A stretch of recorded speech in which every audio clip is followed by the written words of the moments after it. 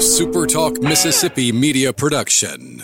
Running a business is tough. If you're struggling with HR, benefits, and payroll, you're not alone. Many businesses just don't have the resources to keep up. That's where MWG Employer Services comes in. We provide a full range of employer services with everything from payroll to benefits to HR services and compliance, and can create a custom plan that fits your needs and budget. We're a Mississippi-based company that can help you focus on what you do best, growing your business. Call MWG Employer Services today at 601-206-7966 or go to MWGEmployerServices.com. You're listening to Sports Talk Mississippi On Demand, presented by Pearl River Resort. Escape to Choctaw, Mississippi and enjoy world-class gaming, the Dancing Rabbit Golf Club, and Geyser Falls Water Park. Escape to Pearl River Resort. To the junction, in the Grove, and to the top. This is Sports Talk Mississippi. On your radio and in the game, right here on Super Talk Mississippi.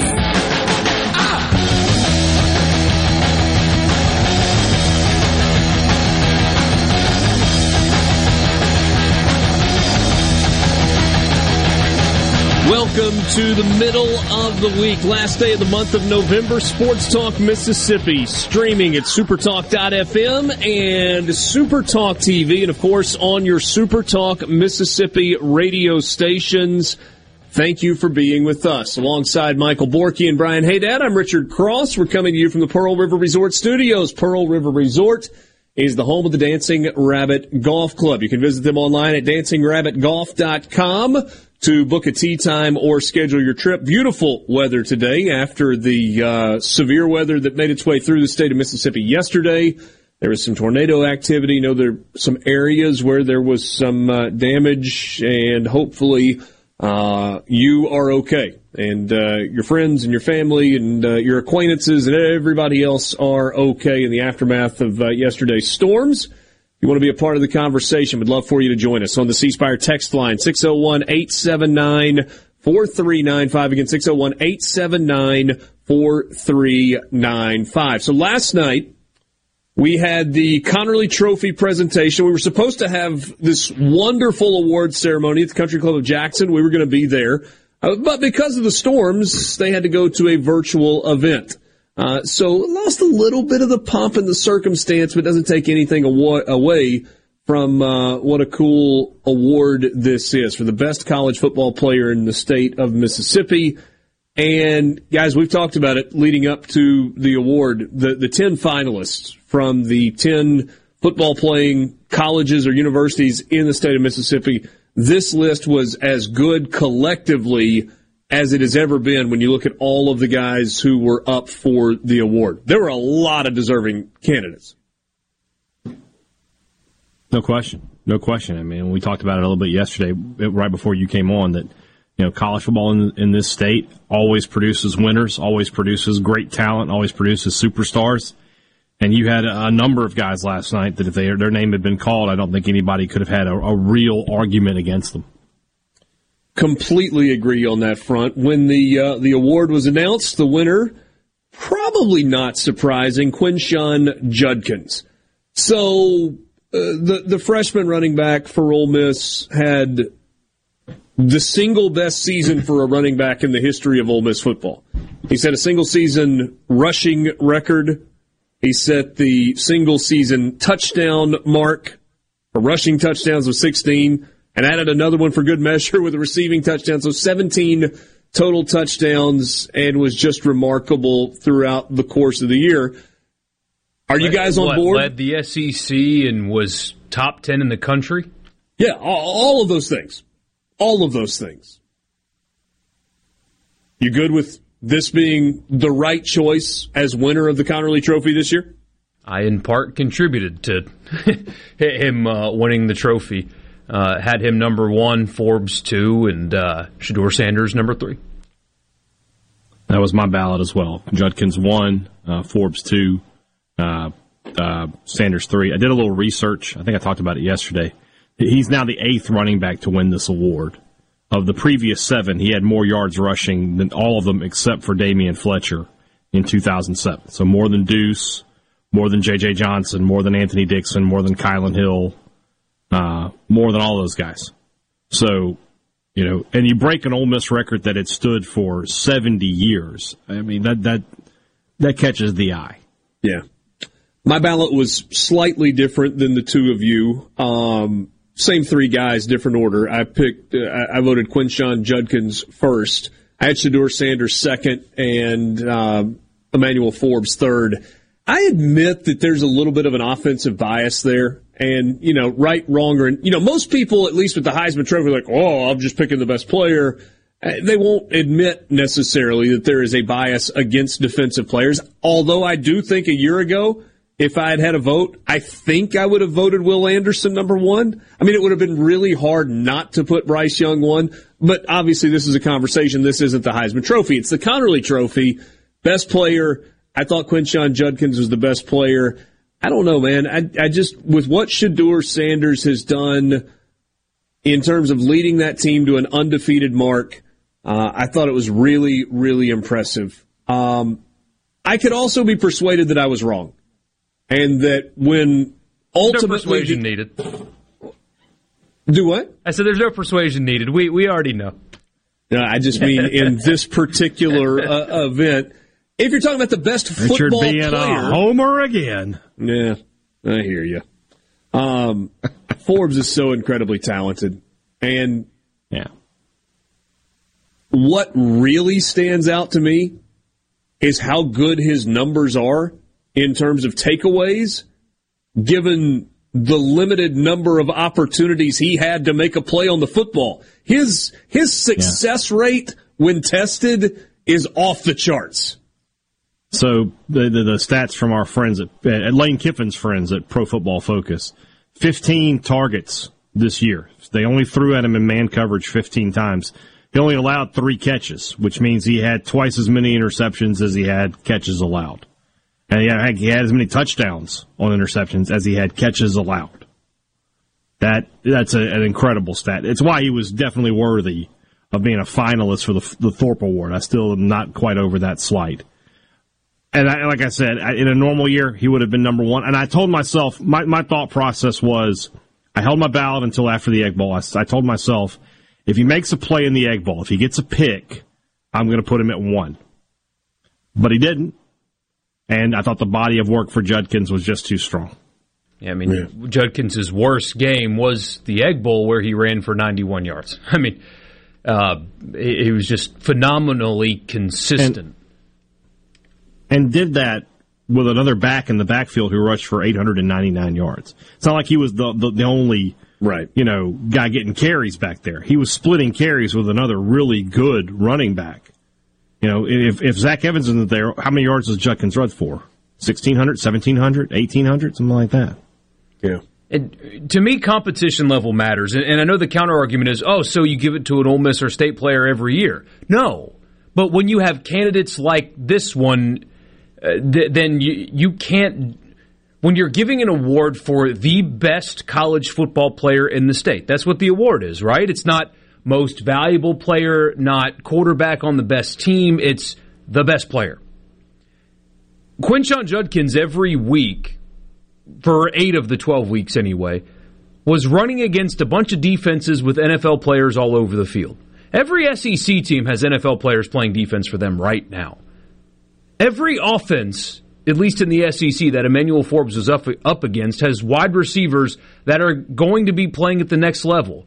In the Egg Bowl, there's at least 2 on Ole Miss's roster that he faced that will be playing at the next level. A&M has 3 or 4 maybe that are talented enough. Alabama has 3 or 4 that so when you have the seasons that they had against the level of competition that they played, that puts them over the line to me. If they didn't have those numbers, if it was more pedestrian and the teams were really bad, sure. But Ole Miss and State going 8-4 does not sway the fact that you're picking the best player, not the best team, but the best player. And to me, right, wrong, or indifferent, you can tell me I'm crazy for thinking this, nobody else that was nominated could have done at the level that Judkins and Forbes did at that level. They were the only ones on that list that could produce the way they produced at the level in which they did it, and that's why I put them ahead. Yeah. Yeah, I've got no issue with that. Yeah. And I don't ever get too far down. You play who you play. You're on the team that you're on. If you put up monster numbers at Millsaps or Delta State, it has to be considered. For me, anyway. But at the end of the day, Judkins put up monster numbers at Ole Miss. He led the SEC in rushing as a true freshman. I mean, those are great numbers. He broke a record that had stood since 1949. A lot of good running backs have come through Ole Miss from 1949 to 2021. Quality backs have been there. Our friend Deuce McAllister among them. But he's got the one with the record. It was really an impressive season. And, when you go a little bit deeper on Quinshon Judkins' numbers and you look at, where he built some of those stats throughout the course of the season, who he had big games against, it stands out. I thought I had his game by game, right? Here it is, the game log. Against Mississippi State, it was a lower rushing output, right? 91 yards, and average 4 yards a carry. Against Arkansas, 214. Against Alabama, $135. Against Texas A&M, 205. 111 against LSU. 139 against Auburn. Only had 46 against Vanderbilt, but that was the one time this season where Ole Miss went out and said, you know what, we're going to beat you through the air. And in that game, Jonathan Mingo set a single-game record for receiving yards. He had 106 against Kentucky, 140 against Tulsa, 98 against Georgia Tech, 104 against Central Arkansas, 87. All of that added up to almost 1,500 yards, 1,476 yards and 16 rushing touchdowns. Also had a receiving touchdown to go with 116 yards there. A truly remarkable freshman season for Quinshon Judkins, and that is why he is the Connerly Trophy recipient this year.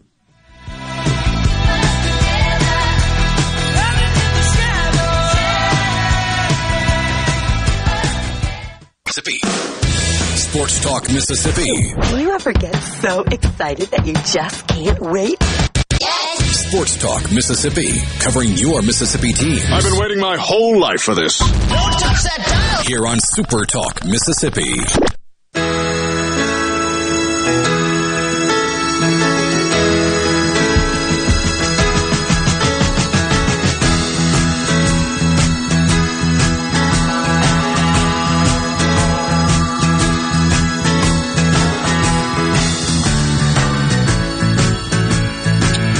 Welcome back to Sports Talk Mississippi. Thanks for being with us on this Wednesday afternoon. Final day of the month of November.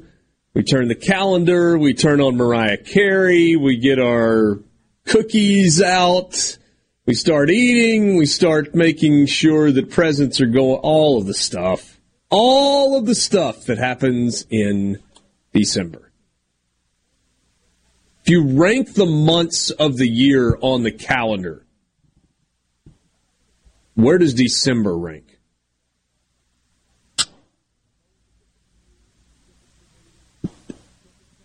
I'm between third and fourth. I see you thinking hard.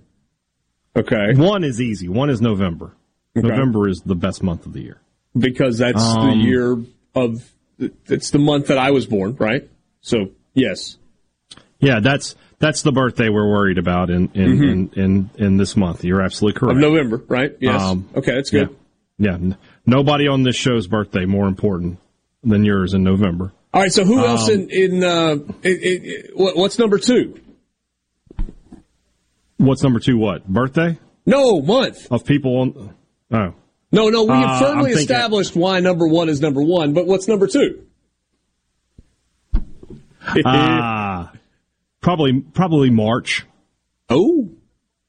Okay. Why? March is you've got March Madness. The weather starts to get better, starts warming up a little bit. You got college baseball that's when SEC play starts up. I like March. March is such December a tease 3rd. On the weather, though. It can be, and that's when you get a lot of, you get some bad weather in there too, but it starts getting better at that point. You start getting those weekends where, everything's in the 70s and, it's good. It's good. Borky, this is going to really hurt somebody's feelings. Because there's somebody that was born in every month that's on the calendar. What is the last place month on the calendar? February. February's a good choice. Okay. Cold. Not a Valentine's guy? It's short. It's cold.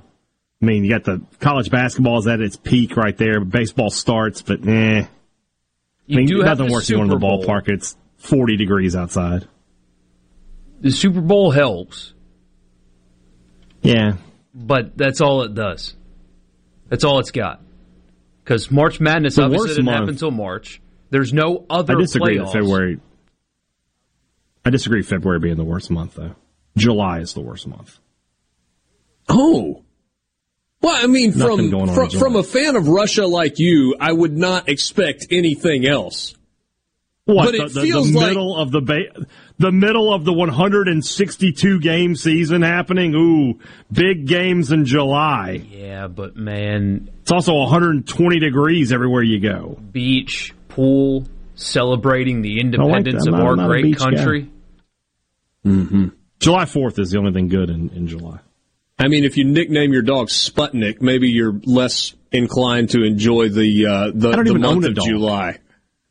You probably call your cat Sputnik. Man, there was a day last July where I didn't put a shirt on all day. It was the best day ever. At no point did I wear a shirt. Thank God it wasn't a work day. It was not. It should have been. I'm going to make a work day like that for y'all one day. I'm going to pull a Bert Kreischer and just sit here bare-chested. Just shirtless. Yeah. I'd go November 1, December 2. I think I would put May 3rd. May. Okay. Yeah. Kids get out of school.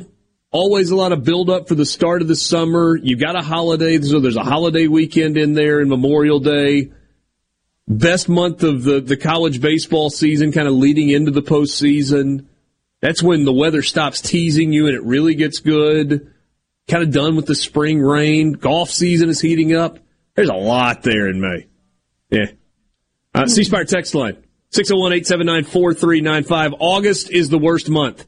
It's 105 degrees. There's only preseason football. School starts back for the kids, which means money spent on school supplies. Preseason football better than no football. It's an interesting submission, but there's just so much more you can do when it's hot versus when it's cold. When it's 40 degrees, you can't do anything. When it's 104 degrees, you can still go do fun stuff.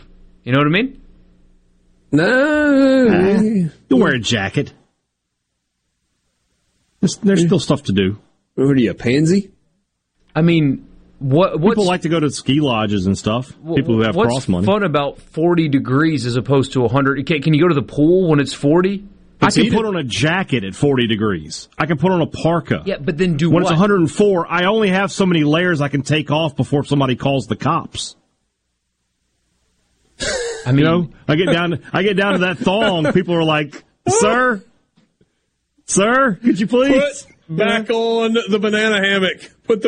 Exactly. Nobody wants that. You can eat chili when it's cold. There's another thing. Or there's lots of stuff you can do when it's cold. If you just bundle up, just go do it. But less of it. I like water. I like being in the sun. I mean, it's just there are way more. So heat up the pool and swim. Yeah, I don't have a pool. I like these things too, but I don't like. I don't like when I walk out the door and my glasses fog up. I don't like that. I don't like when I get sticky walking from the door to the car. If I have to bundle up like an Eskimo just to go outside, that's not fun in any instance. Mike says the Masters is in April, just saying. April's good. Neshoba County Fair is in July. Josh in Philadelphia points to that. I think that means he thinks July is the best month. Nah, come on now. March is turkey season. That's a big deal for a lot of people. All right. Sorry, that was a waste of time. No, that was great. April is worst. Baseball starts. Whoopee. Hard to tell the results. That's from Mike in Grand Bay. We just all agree that November is the best month, though. It's got everything you want. Amanda in Pike County, always good. I might actually I might actually share Amanda's text from the Gerard show yesterday because I didn't get to it. We were talking about the Merriam-Webster word of the year. Did you guys see what that was for 2022? The word of the year? Yeah, gaslighting. Gaslighting was the word of the year. Yeah. The previous two words of the year were vaccine and pandemic, so at least we got away from that. And we were talking about all the different variations of gaslighting and whatever, and Amanda chimed in yesterday. She said, my ex-husband was really good at Webster's word of the year. Oh. Did I tell you that joke about gaslighting? I don't think so. Yes, I did. Well, I don't remember. I told you. Okay. Oh. Shut up. It took you a second. Anyway, Amanda's, yeah. I hate December 26th through February. March is groundbreaking time for spring planning, and my birthday is in February. Okay. Borky, do you want to provide the definition of gaslighting? It has been requested. It's a fancy word for lying. It's a fancy word for lying, but you're lying to evoke a response. You're not lying to defend yourself. It's like, hey, did you steal those cookies? It's like manipulative No, I didn't steal them because lying. you don't want to get in trouble. Exactly. Yeah, it's like if Haydad gets here and says, as a big win for Mississippi State in the Egg Bowl. Mississippi State didn't win the Egg Bowl. They didn't win. That's gaslighting. Yeah. It's lying, intentionally lying to somebody to cause them to question themselves being correct. Yeah, right. Manipulating someone by psychological means into questioning their own sanity. Yeah. I do that every day. Perhaps not gaslight, I question my own sanity. Yeah. It's a great band called the Gaslight Anthem, by the way. Oh, really? Very, very good. Yeah. They just reunited. New album coming out. Good stuff. Well, that's good to know. That is good to know. We got college football playoff rankings last night. Do we have reason to be angry? I don't know. I mean, maybe there's a little bit of debate. Perhaps a little bit of debate. We'll get into the new top 25 for the college football playoff rankings and what that means for us, or us as consumers of college football. We'll do that as we continue on Sports Talk Mississippi. You can be a part of the conversation on the C Spire text line, 601-879-4395. Want to give your business the edge? Get gigabit fiber internet from C Spire Business, backed by world-class IT experts who live where you do, right here in C Spire country. Check them out online at cspire.com/business. We will be right back.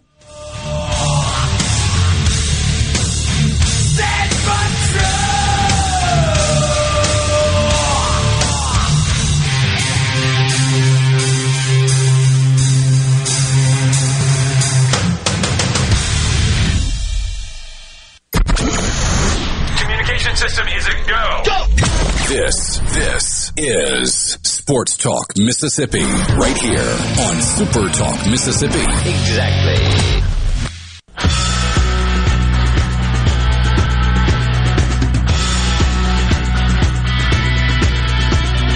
Welcome back, Sports Talk Mississippi. We will get into the college football playoff rankings in a bit. Thanks for being with us this afternoon in the Pearl River Resort Studios. And for our first guest this afternoon, it's a first-time guest. We go to the Farm Bureau guest line. Check out favrates.com. Go with the home team at Mississippi Farm Bureau. Matt St. Jean is the sports anchor at WTVA in Tupelo. He has been covering high school football all season long, and we are now to the final weekend. The weekend in which 6 teams will carry the golden ball off the field as state champions, and there's a great chance that a bunch of those teams are going to be teams from the WTVA coverage area. Matt, thanks for a few minutes of your time this afternoon. How are you? Richard, it is an honor and a privilege to be on Super Talk Mississippi today. I appreciate y'all having me on. Yeah, great to be with you. So let's just jump right in. Appreciate you giving us a few minutes of your time. Let's start with 5A. That's the game that we get on Friday night, the end of the Friday night games. West Point and Picayune. This West Point team dropped a couple at the beginning of the season. Everybody looks around, they go, what's wrong? And then you look up and they don't lose the rest of the way, and they power their way through the playoffs, and they just keep running the football. This matchup is fascinating because it's two teams that traditionally, that's exactly what they do. They run the heck out of the football. Yeah, they're basically mirror images of one another. They've got great athletes that can run the ball. I mean, Dante Dowdle for Picayune is one of the best running backs in the state. I think he rushed for like 280 yards and 5 touchdowns in the South Half final. So he had a couple touchdowns, about 150 yards rushing last season. And I think everyone in the stadium at the Rock last year was kind of looking around like, ooh, I didn't think West Point could be pushed around like that.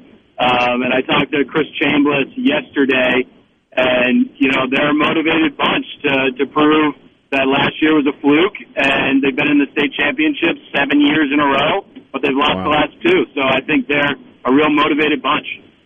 Matt, on the 6A side of things, I think before we can talk about this matchup between Brandon and Starkville, we've really got to talk about what happened in the South Half and the North Half. Let's start up north. Starkville, of course, in the viewing area, and then Tupelo in your backyard. That game, there was so much leading up to it. Tupelo has been not just the best team, but the most dominant team in the state in terms of what they do offensively and what they have allowed defensively. And yet you look at Starkville, and they're one of those teams that throughout the course of the season, they just kept getting better and better and better, and here we are, they're back in the state championship game. Yeah, Tupelo before last Friday night had given up a total of 17 points at home, period, in 8 games. So when Starkville came out and scored 20 straight points, everyone that I was with was completely shocked. And I think so were the Golden Wave. But then Tupelo, like you said, they're skilled players. They have so much speed on the field at all times. So they were able to get back into it, and Starkville was able to take that punch and keep rolling. And I think Trey Petty is such a difference maker on the field with both his arm and his feet. He has several D1 offers, including Mississippi State, and he really put the team on his back. And from what Chris Jones told me about just the team in general is that they were banged up in the middle of the season. Trey Petty didn't play in that first Tupelo game because he was suspended. So I think Starkville getting the chance to get in the playoffs, when they snuck in, I was like, man, it is going to be epic if they end up playing Tupelo. It was a great game. But, yeah, they have talent everywhere. And people don't talk about their defense that much, but they've got some real dogs on that side of the ball as well. Was there some shock in and among the Tupelo folks that it came to an end? Because it felt like this was that year. They've been so close so many times, and yet haven't been able to quite get over the hump. And here we are once again, one game short of getting to play for it all. Well, I think the shock came in the middle of the season when they dropped 3 straight district games. Like this team, you were basically penciling them into the North Half final at the beginning of the season, and then to see them, get blown out by Madison Central, then go get blown out by Clinton, and then lose to Tupelo at home. People were like, oh, well, I guess it's next year for them. But nobody told them that. So it was they are definitely a hungry team, and, they haven't won a state championship since 2015, and I think they think that's a travesty in the Starkville ranks that they haven't brought home a gold ball in that long. Yeah, and then what about Tupelo, right? I mean, they're in the exact same boat. What was there shock surrounding the Golden Wave program? Yeah, of course. I think that Tupelo just has played so well. They had great support around the town. I mean, the whole stadium was packed. But this is a team that has a lot of guys returning. So I think Ty Harden, it took them 3 years to really get them to be playing at an elite level. And I think they're a team that's going to be back. Sometimes in football, I mean, you guys know this, like you run into a hot team that's peaking at the right time. And I don't think anyone is beating Starkville in the North Half. this year, just based on how they've been playing and how they've played with such a chip on their shoulder. And then in the south half, where Brandon beats Ocean Springs had answered the bell over and over and over. We've talked about 6A, the fact that a team from the coast has not been able to get to that state championship game, and it felt like maybe the Greyhounds were finally going to do it, but the Brandon Bulldogs had other ideas. It really sets up what should be an incredibly good championship game at 6A. Yeah, I think I'm just pumped that this is the 7 o'clock game on Saturday. Like, this is the game that you want to be ending the weekend. Is Starkville and Brandon, and Brandon was there last year and they lost, and I think they're motivated to really bring it home. But I mean, if you can contain an athlete like Braylon Hubbard, that means you have some serious players, and I don't get to see as much of the South. Obviously, I'm invested in all the teams that we have in the North. But you just know that if you're only giving up 21 points and you have arguably the best athlete on the field on the other side, that means, you can really get it done. And I think Brandon, Starkville, that's going to be the marquee matchup of the weekend, and it's just exciting that that's going to be the final one. And not to make light of any of the 4A, 3A, 2A, 1A teams, but from what you've seen from the North, where you've got McEvans coming from 1A, Charleston, a traditional power in 2A, Noxubee County, another traditional power in 3A, and then in 4A, Louisville, again, stop me for repeating myself, but another traditional power. Give me a storyline or two, Matt, as we've got about 2 minutes left that pops off the page for you. I think it's Noxubee County and Raleigh. I think that's going to be an awesome game. Noxubee County, they've got elite athletes everywhere, and they have a lot of history of getting to the state championship. They were there 2 years ago, and can they stop, the Ole Miss commit Perkins for Raleigh? I think that's going to be a lot of fun. And the South just has a lot of guys, across the board, 1A through 6A, that, I hear rumors of up north, and anytime a player's good enough that I hear about them up in Tupelo, I'm just excited to be able to watch them play. Noxubee is a team that was also banged up at the beginning of the year. Their starting quarterback, sophomore Kamario Taylor, I think you're going to hear a lot from him in years to come, just as he gets his hype rolling around recruiting. He didn't play until midway through the season, and then after they lost to Amory in district, they haven't lost since. So I think the sophomores that were playing in that, or the seniors that were sophomores playing in that 2020 championship, when they got blown out, I don't think they want to have that feeling again. That's a game that I'm really looking forward to, and that's the one that kicks off all the action on Friday. That's the first game, Friday. That's the first game of the weekend. So I'm looking forward to that. And then, Big Louisville, their defense is amazing. They beat Poplarville 2 years ago, 15-14 on the last-second 2-point conversion. I anticipate that's going to be a similar game against Mendenhall. That it's going to be a slugfest and a pretty good game. As for the Delta teams, it broke my heart to not see Biggersville and Eupora get down there. But if they're beating those two quality teams like that, I think they're going to be fun to watch as well. But I think Bay Spring in 1A and Scott Central in 2A, they seem to be pretty unbeatable this season. Yeah, kind of feel like prohibitive favorites in those games. Matt, thanks so much for your time this afternoon. Good catching up. I know it's going to be a great weekend of high school football in Hattiesburg with 3A, 1A, 5A on Friday, 4A, 2A, and then 6A to cap it off on Saturday night. Great catching up with you, Matt. Thanks so much. All right, thanks, guys. And just want to add this in. Emmanuel Forbes is robbed. I got to put that in for Hey Dad. He was robbed of the Thorpe Trophy. Robbed. He says he was robbed of the Thorpe Trophy. That's Matt St. Jeans from WTVA in Tupelo, sports reporter, sports anchor. I didn't detect any lies there. Yeah. No, on that front, he who are the finalists? Who are the three in front of him? I have to look. It was a kid from TCU, a kid from Illinois, and a kid from Utah. The Utah kid had the same number of picks as Forbes. The other two guys had 3 each. Oh. Doesn't make a whole lot of sense, does it? No. Matt joined us on the Farm Bureau guest line. Check out favorites.com and go with the home team, Mississippi Farm Bureau. We'll be right back.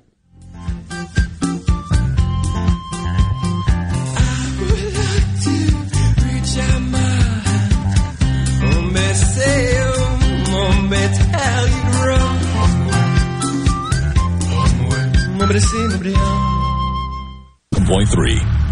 Here's go back. And now back to the sports. This is Sports Talk Mississippi. So let's get rolling on Super Talk Mississippi.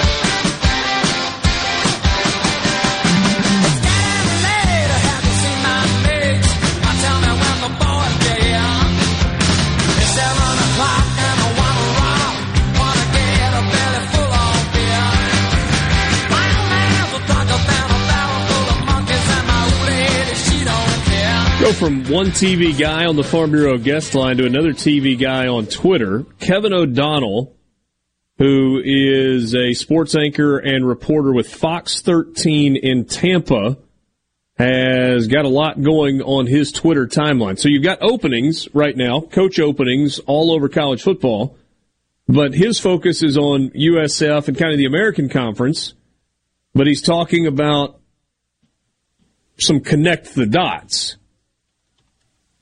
He says that Jamie Chadwell has been offered the head coaching job at USF. This was 8 hours ago. I've confirmed that Jamie Chadwell has been offered the head coaching job through multiple connections, and that was made on Tuesday. But Liberty is also making a push for Jamie Chadwell. And he says, I've been told don't sleep on Jamie Chadwell and Liberty. There's lots of money there and a better situation over that currently at USF. But here is the one to me that is most interesting. Because the name that a lot of people are watching is the name of Deion Sanders. He tweets that Deion Sanders has been telling recruits that he will be at a school on Sunday. And the decision appears to be down to Colorado, Cincinnati, and USF. I don't know Kevin O'Donnell at Fox 13 in Tampa.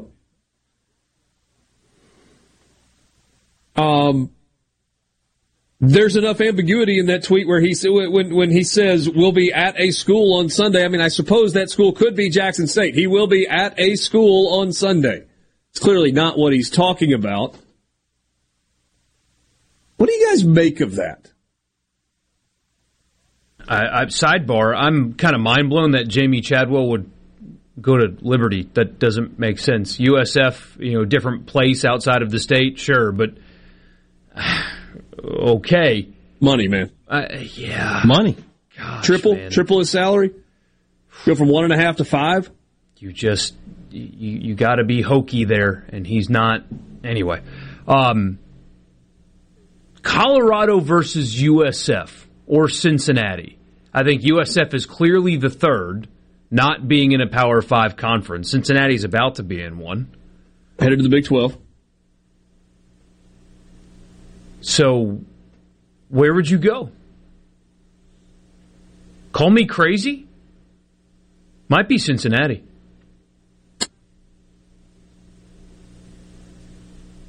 I think the question that they're so you're right. USF staying in the American makes that difficult, not being part of the Power 5. But you do know that wait, no, we don't know. Do we?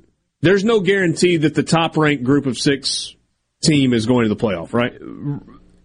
It's the top 6 conference champions. Yes, top 6 conference champions. So it could be one Group of 5, it could be 3. It just depends. So USF just opened the doors to a brand new football-only facility. They've got plans for an on-campus stadium, and that is the most fertile recruiting ground in all of America. The state of Florida, and really that particular part of Florida, Tampa South, I mean, playing in an NFL stadium right now, transitioning to an on-campus stadium, there are a lot of reasons that would make sense. And it feels to me like someone like Deion Sanders, if USF was willing to make the financial commitment to him and his staff necessary, could absolutely tear it up in recruiting. What is Cincinnati's... Don't you have to look at the three of those and ask a different question, though, than we've asked in the past? You're framing it differently, yeah. I mean, that's a really good point. The 12-team playoff does change things. I was completely not even thinking about what that means because you don't have to be in the Power 5. Now, it's still going to be harder. The road for a group of 5 is still a tougher one to pave, but he's going to out-recruit everybody in the AAC. You know he will. If he's got the resources to do it, because Deion Sanders is not going to look at that and go, I'm trying to out-recruit in the AAC. He's saying, I'm trying to build a championship-level roster that can get to the playoffs. Yeah. Period. And so the question is not, what are the facilities, what's the fertile recruiting ground? It's, if it's down to those three, and clearly I'm putting words in his mouth without knowing him, but if I'm Deion Sanders, which I'm not, but if I were in that situation, I would say, I need to know what the NIL situation is. Because reportedly Luke Fickell was not in love with the NIL situation at Cincinnati. What's Colorado going to invest into name, image, and likeness / pay for play so that I can go get players? And what about you, South Florida? What are you going to give me to go get players? And if the answer is not satisfactory, I'm back at Jackson State next year. Yep. Sports Talk Mississippi, 1 hour in the books. We will be right back.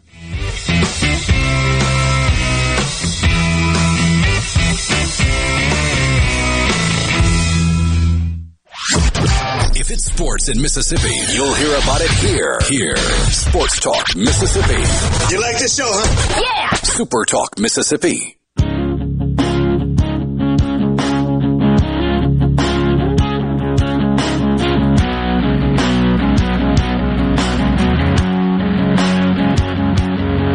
Welcome back, 4 o'clock hour, Sports Talk Mississippi, streaming at supertalk.fm, Supertalk TV, and of course on your Supertalk Mississippi radio stations. Glad as always to be with you. You want to be a part of the conversation, you can join us on the C Spire text line at 601-879-4395. Want to give your business the edge? Get gigabit fiber internet from C Spire Business. Check them out online at cspire.com/business. Ryan Brown joins us on the Farm Bureau guest line. Check out favrates.com and go with the home team, Mississippi Farm Bureau. Ryan, I don't know if you've had this experience or not, but as I have bumped into people over the last few days, they were like, man, you guys really hadn't had anything to talk about lately, have you? Sarcasm intended. Same for you in the state of Alabama, right?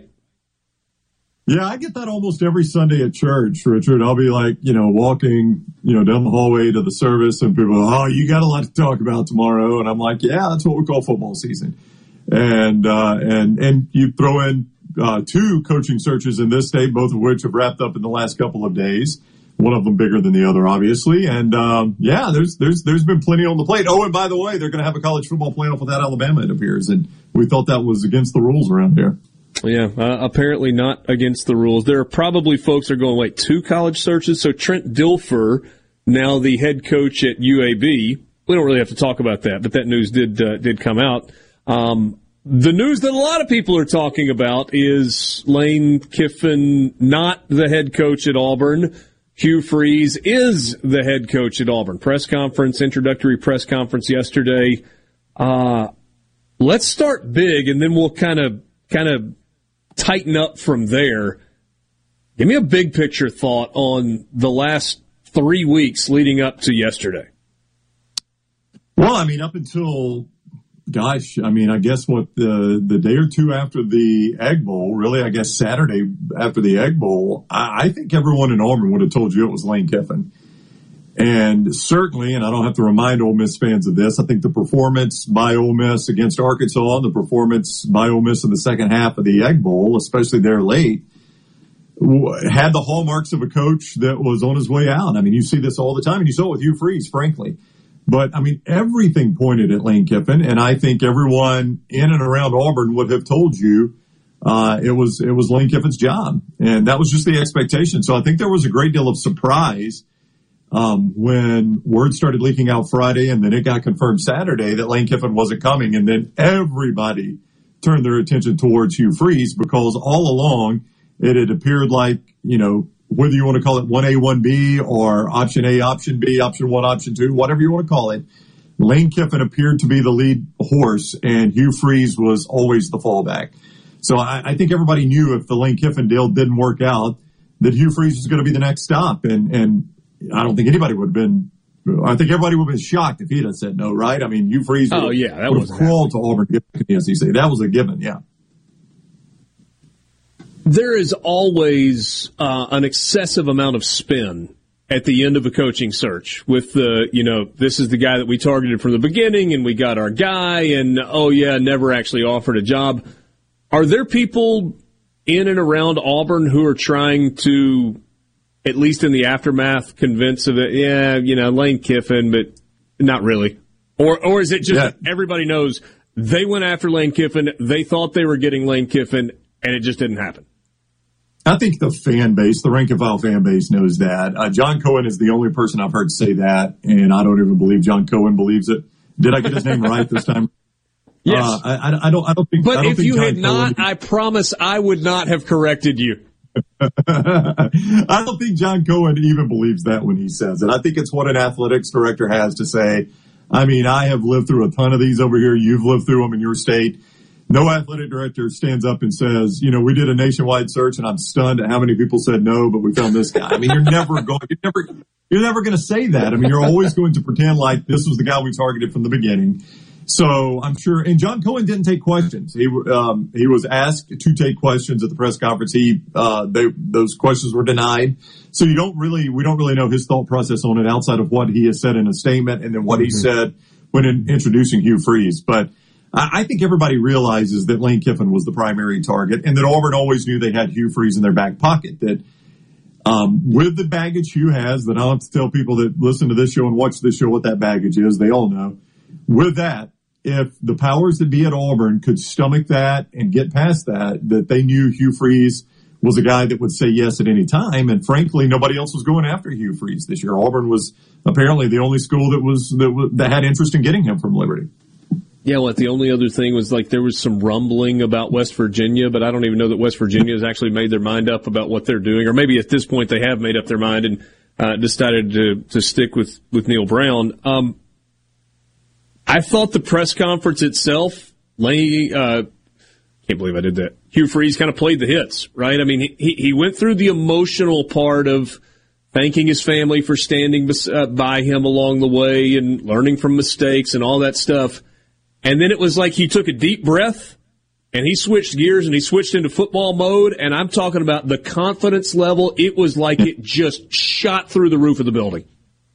I mean, you say football mode. He switched to Baptist preacher mode, Deep South Baptist preacher mode. Okay. I mean, it was wild. We were live on the air at the time, and my two show hosts that host the show with me, Lance Taylor and Jim Dunaway, when he did it, because it was a very tearful, emotional moment. He said, "I'm not going to get choked up." Then he immediately got choked up, of course, and fought through that, and then like you said, just took a deep breath. And buddy, it was like a switch flipped, and we were at a tent revival, and we all said the same thing. That's what it felt like. It felt like he was preaching, and he won the press conference, but nobody's surprised at that with Hugh Freeze. I mean, he's an engaging guy. He is a charismatic guy. He would have, if it's all about a press conference, he's going to blow Lane Kiffin out of the water. I mean, I don't think there's any doubt about that. So you knew what you were getting with him, but you're absolutely right. And once he started down that road, it was salesman. He was selling his product. And he got to ask a couple of the tougher questions. He got to ask, your normal softball layups, that he's prepared for. And, all in all, I think everybody that liked the hire left even more excited. If you didn't like the hire, there were probably some people that got won over by that. Yeah. I mean, if you're just giving a letter grade to that press conference yesterday, it was as solid an A as A's go. I mean, there was nothing to, even the slightly more difficult questions. I mean, there was a plan on how he was going to answer those because he knew it. And now it turns to football.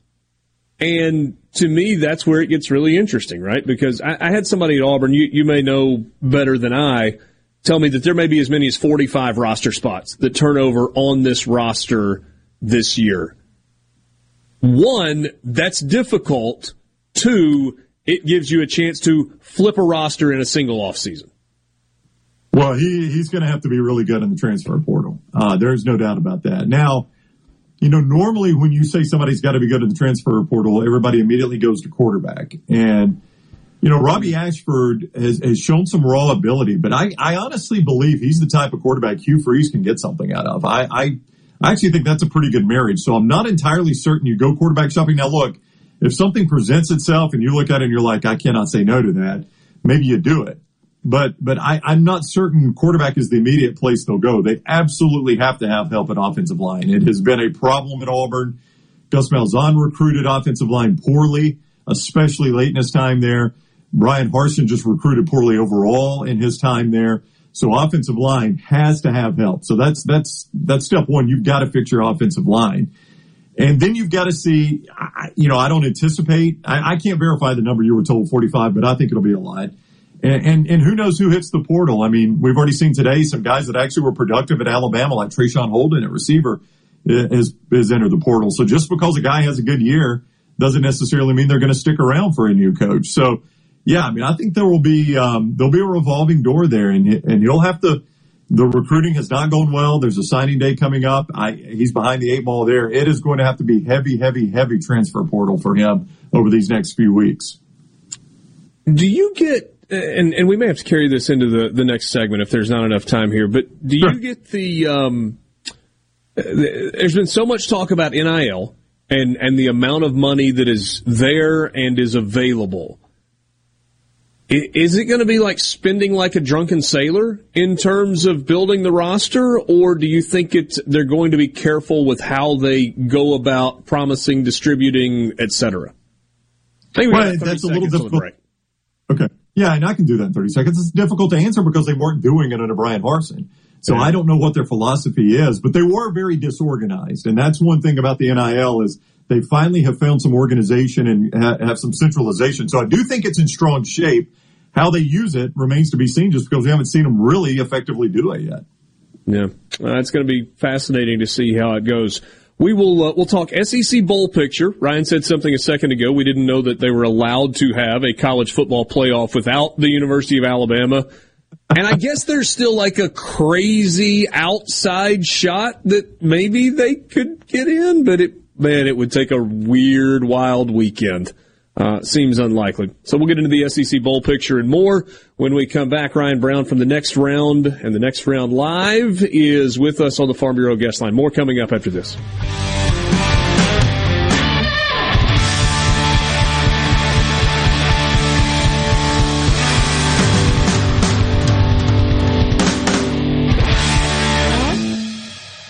Back to Sports Talk Mississippi. It doesn't get any better than this. On Super Talk Mississippi.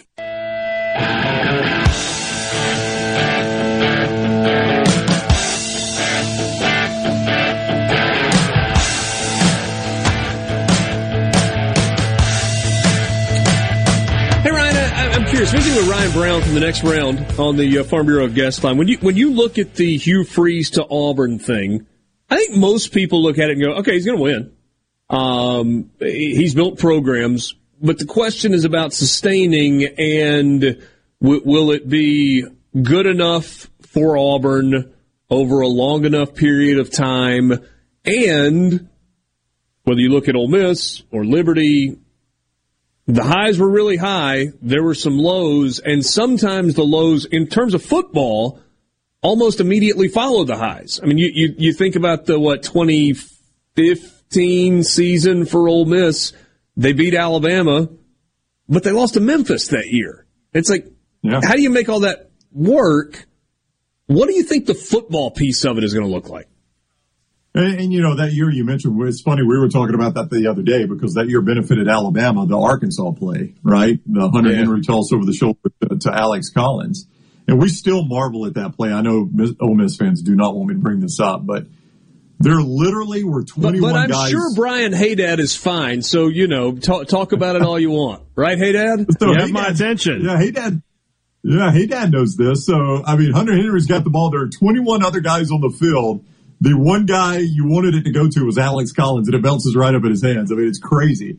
But that play sent Alabama to Atlanta. And I will tell you, there are a lot of Auburn fans that are like, I mean, look, that was a one in a million shot at that happening and keeping him out of Atlanta. And with all due respect to Ole Miss, a lot of Auburn fans say if he can get Ole Miss to Atlanta, he can get Auburn to Atlanta. And frankly, I mean, Richard, Brian Harsin notwithstanding, because he coached a year and a half, everybody that's going there. I mean, from Pat Dye to Terry Bowden to Tommy Tuberville to Gene Chizik, all these guys got fired, by the way.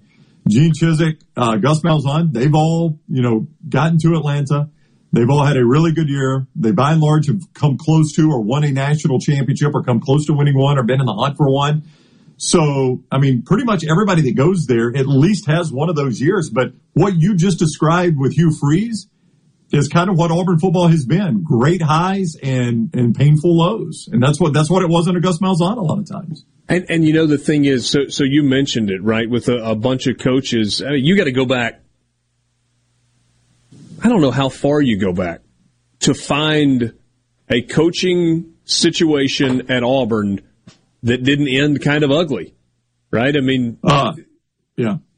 For everybody to some level. I mean, I guess with Pat Dye, it was kind of NCAA related, and Terry Bowden ends up getting fired, and Tommy Tuberville, it got weird in the middle, and then he recovered, and then it got weird at the end, and Chizik wins a national championship, and 2 years later he's out, and Gus beats Bama a few times, but then they get tired of him. I mean, it always ends bad. Is there any reason to think that this won't eventually also end bad, poorly? I mean, I think the answer to your question, and I wasn't alive for this, was Shug Jordan, the guy whose name is on the stadium. I think he was able to retire. And now, Richard, we're going back early to mid-'70s for that. I can't remember the year Coach Jordan retired. But Doug Barfield took over after him. He got fired, and everybody since then has gotten fired or asked to leave. I mean, you can word it any way you want. So I don't know. I mean, Hugh Freeze will be breaking a 40 or 50-year mold if he doesn't. But look, I mean, Hugh Freeze is a good football coach, obviously, and knows how to coach a SEC program. We saw that at Ole Miss. If Hugh Freeze at Ole Miss were 0-5 against Alabama and Nick Saban, I don't think he has this job. Now, I'm not saying the only reason he got this job was he was 2-3 in his 5 games against Saban, but buddy, you better believe that helped. I mean, the Auburn fans took note of the fact that in back-to-back seasons, the only other person to have done that was Les Miles in 10 and 11. In back-to-back seasons, he beat Nick Saban. And that went a long way in him being a candidate for this job. Was Les Miles on the radar for this? No. My only point with Les Miles. No, I know what your point was. Okay, I know what your point was. I just was trying to stir it up a little bit. Yeah, no.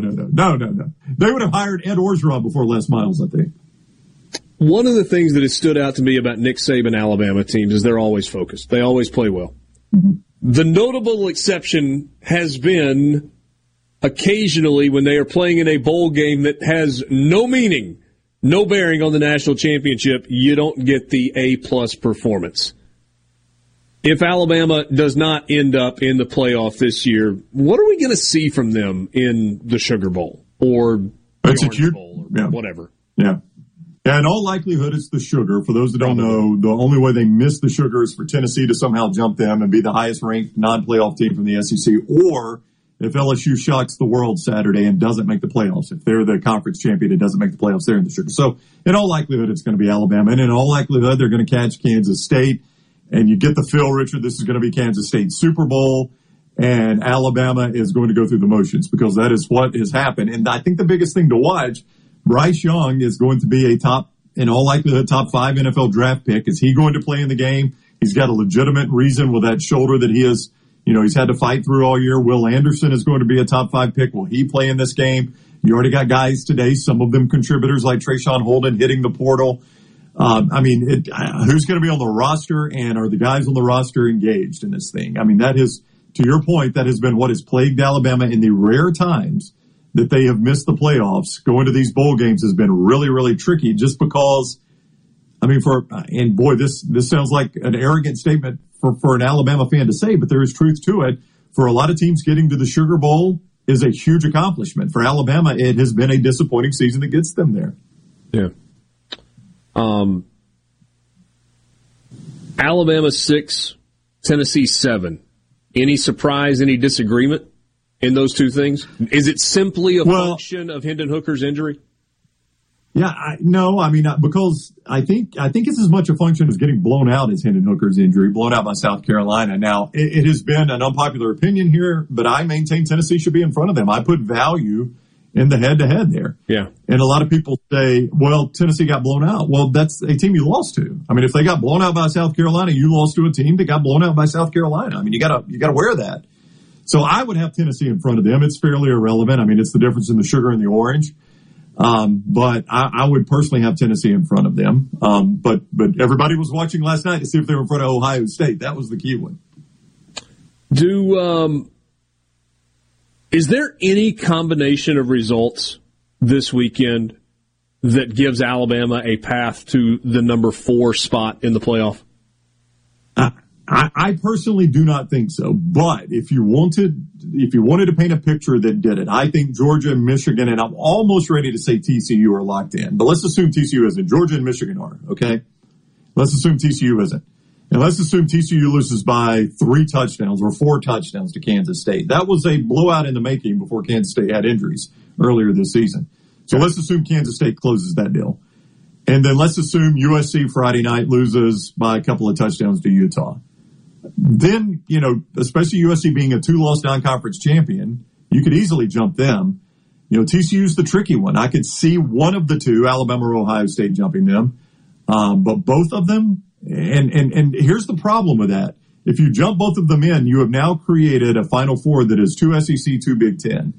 And they can say all they want, they don't look at that. But you know good and well, Richard, they look at that. And I don't think that's something that they would want. So I just personally don't see a path for Alabama. I painted you chaos there, and it's even hard for me to thread the needle with that kind of chaos. Yeah. Yeah, I completely agree. There's nothing that can knock Georgia or Michigan out. Although Michigan losing to Purdue, I still don't think they're falling past 4. I think that would be harder. But yeah, so if you say there are 2 spots up for grabs, it would take 2 blowout losses. I don't even know if 3 touchdowns would be enough with TCU. I mean, it might take them getting beat 46-10. Yeah. Like, we're going to put that team in the playoff? We've had questions about them all along. So, I don't know. Do you still enjoy bowl season? I mean, look, I've always been one that accepts bowl season for what it is. They're exhibition games. And I know a lot of old school fans don't like to hear that, but I've always maintained the bowls outside the playoffs. The bowls mean something to both fan bases and people that are gambling on the game. And to me, it's just, they're exhibition games. I don't have a problem with them. And in fact, I don't even think you ought to have to be 6-6. I think bowls ought to be able to take anybody they want. And I've never been, we got a too many bowls guy. More football the merrier for me, but I just understand that these are exhibition games. They just don't have a ton of meaning.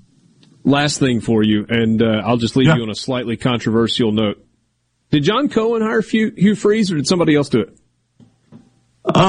There was influence there. They could say all they want. It was a John Cohen hire, but this is a guy that the power brokers that are the old Pat Dye people wanted when Brian Harsin was hired. So if he happened to do this all by himself, he somehow stumbled into the guy that the big power brokers absolutely loved already. It seems odd that John Cohen would have picked Hugh Freeze all by his lonesome. Yeah, I don't disagree with you. I mean, I'm just saying that based on the state in which I live, but whatever. Oh, I know. Everybody over here realizes that too. Trust me. That is not lost on people in this state either. Ryan, thanks as always for your time. Great visiting. All right, boys, y'all be good. Enjoyed it. Ryan Brown from the Next Round joining us on the Farm Bureau guest line. Ton of football content there. We've got more coming up with you after this. Sports Talk Mississippi in the Pearl River Resort Studios.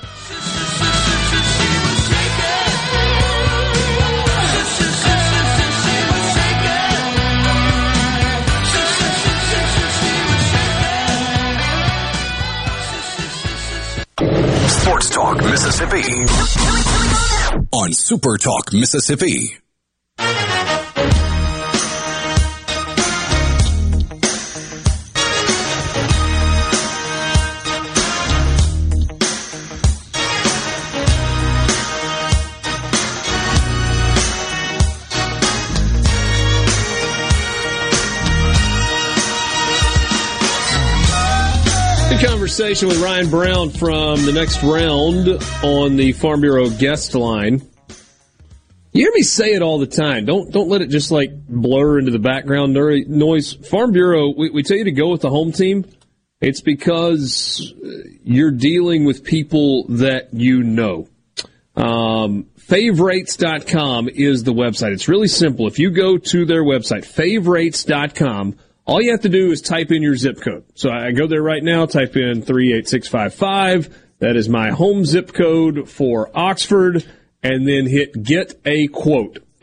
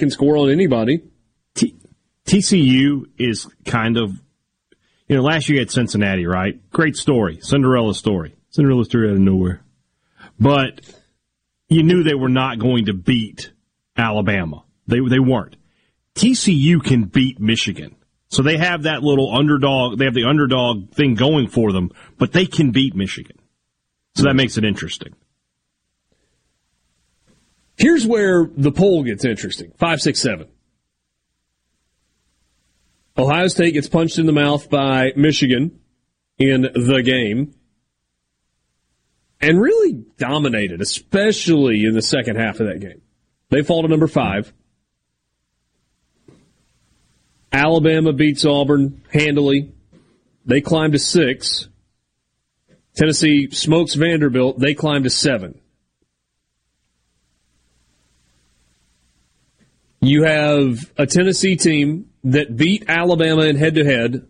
They are both 10-2.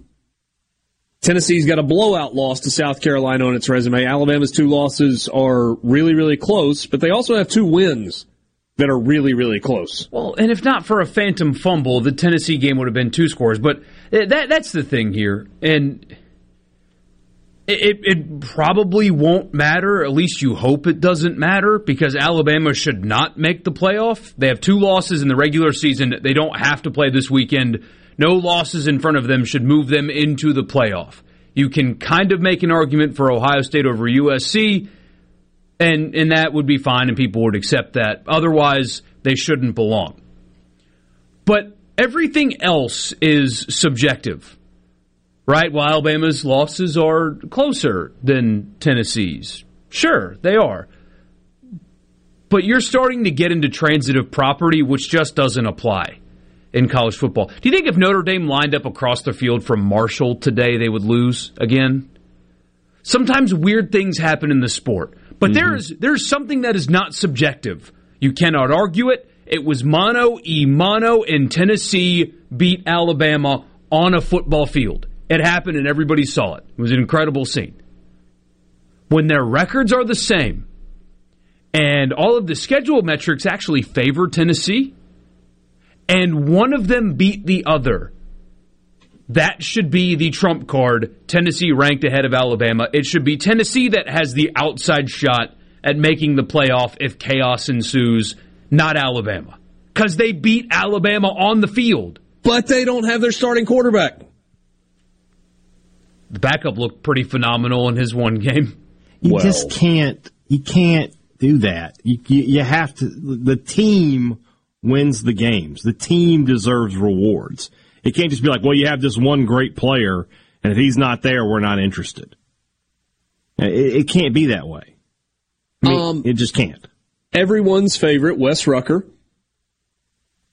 on Twitter last night tweeted this. I don't dislike Wes. I think, you have to take Wes for what he is, but I also think he's a pretty good reporter and pretty good writer. He says, here's the uncomfortable truth.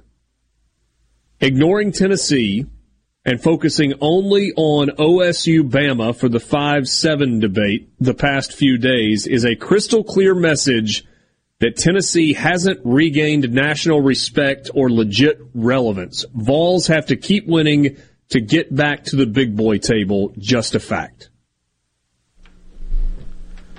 That's so stupid.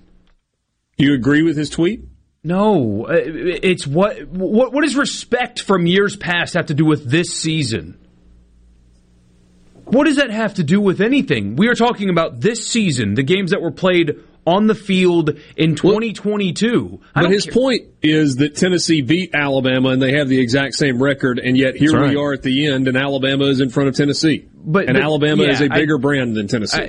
That's the point. So that point I agree with. The fact that is something that exists is stupid. I guess is how I should have phrased it. It's ridiculous that Tennessee has to earn respect in the eyes of a bunch of empty suits in a boardroom when they beat Alabama. They won the game. What is more respect earning than that? Records identical, head-to-head favors Tennessee. Debate should be over. Same thing with, So we all think that Tennessee should be in front of Alabama. I think they should. They won the game. Are we okay with Ohio State being in front of both of them, being that they only have one loss? I get it. I'm less okay with it. I get it. What do you mean less okay with it? I look at Alabama's losses by 3 on the road to Tennessee and by 1 on the road to LSU. And then I look at Ohio State losing by 18 at home to Michigan.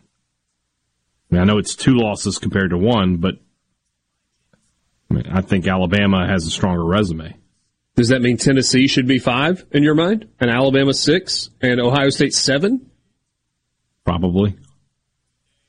Ooh. The margins are just fine at this point. We've played the season. You are what you legitimately are what your record says you are. Clemson is number 9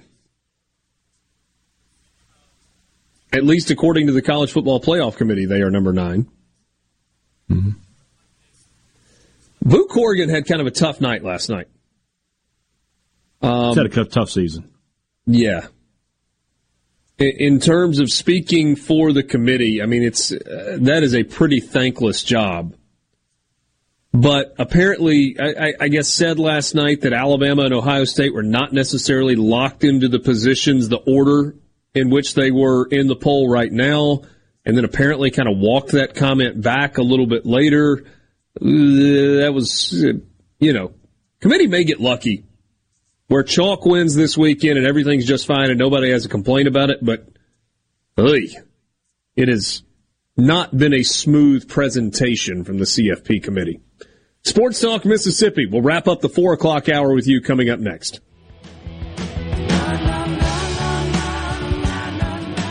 97.3. You can be a part of Sports Talk Mississippi. 888-808-8637 on Super Talk Mississippi.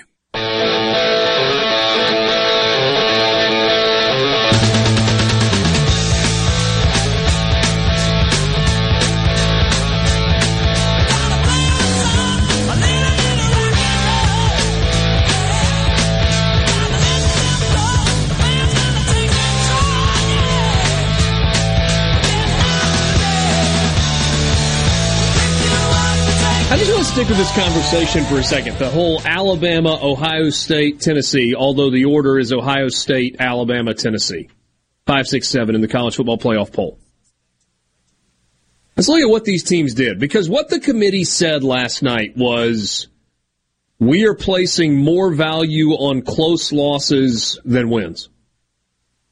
And we're placing more value on close losses than a head-to-head win. So Tennessee has wins over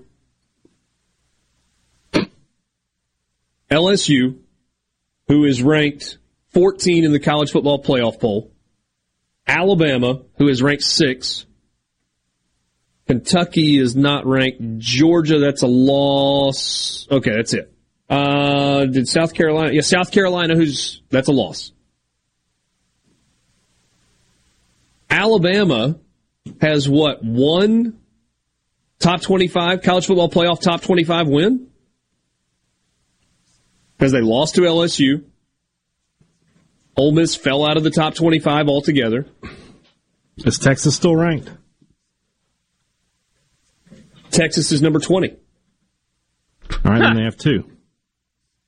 Where's the other one? Number 24. Mississippi State at number 24. There you go. So they've got 2. What about Ohio State? Sorry, I was cross-referencing 2 polls there. My bad. They have the win over Notre Dame. That is number 21 Notre Dame in the season opener. And they have a win over Penn State, number 8. On the road. That's a road win. Yeah. Does that make Ohio State's resume the best of those 3? Yes, I think them getting in would be fine over Alabama and Tennessee. 1 fewer loss, big top 10 road win. Their 1 loss is against the number 2 team. I think should be number 1, but whatever. Yeah, them getting in over Alabama/Tennessee is totally fine. It's just. So the difference we're looking at, just like we're dealing with the legal system here. Oh my goodness! So we're looking at Alabama with a 3-point loss to Tennessee and a 1-point loss to LSU. Tennessee has the head-to-head win over Alabama, and they also blew out LSU, by the way. But with Tennessee, you're talking about 2 losses, a road loss to number 1 Georgia, and then they just got throttled against South Carolina. I mean, Tennessee's got no one to blame but itself. It was all there for the taking for Tennessee. If they take care of business against South Carolina, then they're number 5 right now. Yeah, their own fault. They might be number 4. Yeah. They might be number 4 ahead of Southern Cal. Very easily could be, yeah. But they are at worst number 5. And not to go down this rabbit hole, but Tennessee's a good example. Well, Hooker's hurt, so maybe not. But there are teams that are going to be left out of the playoff that could win multiple games against teams that are currently in the playoff. You're telling me that Alabama couldn't beat TCU and Michigan and Southern Cal? You're telling me Tennessee couldn't, even without Hooker, if Joe Milton looks as sharp as he did last week? I got to see more from Joe Milton than just a win against Vanderbilt, where he looked pretty sharp. Yeah. But that illustrates the point, though, doesn't it? You've got teams that are going to get left out that could beat teams that are in easily. So to say that 4 is enough, we have some parity. We have a little bit of parity this year. It's just a little bit, but there are 8, maybe 9 teams in college football that could all beat each other. Georgia is not invincible. Michigan is not invincible. They can lose games. Yes. I mean, there are some years we don't have that at all. I'm not sure that I'm buying the Joe Milton anything. He was 11 of 21 for 147 yards and a touchdown. He was fine. He didn't make any mistakes. It's fine. Ohio State made a run with the third stringer. That was a really surprising result, too. Vandy had some momentum. He thought they were playing well, and Tennessee with the backup and just goes in there and absolutely waxes them. I was really surprised by that score. Yeah. 56-0. Yeah. Those frat boys weren't playing Rocky Top Saturday night. They were not. They might have been playing it, but they were playing it inside. They weren't playing it outside for anybody else to hear. I do think the playoff's going to be fun. Should be.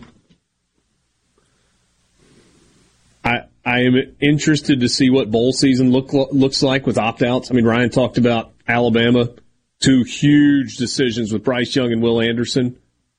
And then what about other teams?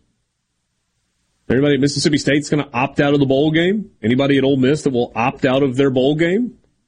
Guess we'll wait and see. You will have a few, even the guys that don't play much, just because they're in the portal. Yeah, that is true. College football fix. That is how we will begin the 5 o'clock hour with you. Coming up next in the Pearl River. Sports Talk Mississippi, covering your Mississippi team with live reports from games and practices, plus exclusive interviews. Weekday afternoons starting at 3 on supertalk.fm, the Supertalk Mississippi app, and always live on your local Supertalk Mississippi radio station.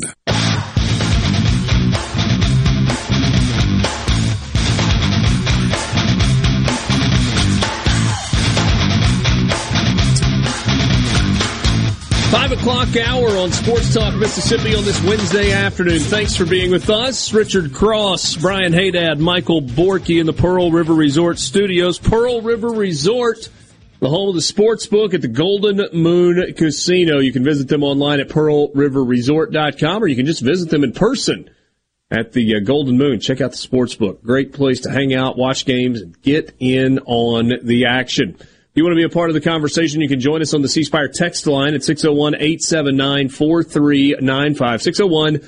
601-879-4395. Give your business the edge with business internet. Gigabit fiber internet from C Spire Business. For more, visit them online at cspire.com/business. In just a minute, we will get into the college football fix. You guys are going to think I'm crazy. Just want to take a peek at what's going on in the World Cup. So we do not have the knockout round set yet. Right? Not yet. There's more to come. Correct. 16 teams advance to the knockout round, and you got bracket play, win or go home. Group A is set. The Netherlands and Senegal advance to the knockout stage. The Netherlands went 2-0-1. Senegal went 2-1. Ecuador and Qatar are eliminated. England and the United States advancing from Group B. Iran and Wales are eliminated. Group C, you've got Argentina and Poland advancing. Both Poland and Mexico had 4 points. They both went 1-1-1, but El Tri was -1 in goal differential, and therefore they will not be playing in the knockout stage. They were almost out on fair play rules, which would have been the funniest thing maybe ever. What was that? What did I miss there? So, it was 2-0 Mexico, and so they would have been even on goal difference. The next tiebreaker is fair play rules. They would have counted yellow cards accumulated in the tournament, and because Mexico had more, they would have been eliminated. But then Saudi Arabia scored in stoppage time, and it didn't matter at that point. But it would have been really funny to be like, well, if you played a cleaner game, you could have stayed. But well, and they famously don't, but that's okay. Eltree going home again. It's a shame. It really is. You hate to see it. Group D, France and Australia are advancing. Tunisia and Denmark are done. In Group E, tough for Denmark. There's still matches to be played. Spain and Japan are currently in the driver's seat. Costa Rica plays Germany. Germany is a minus 1124 favorite in the game. Costa Rica's Huge bad. favorite. They're not good. But Costa Rica has won a game in the group stage. They're 1-1. Germany is not. They are 0-1-1.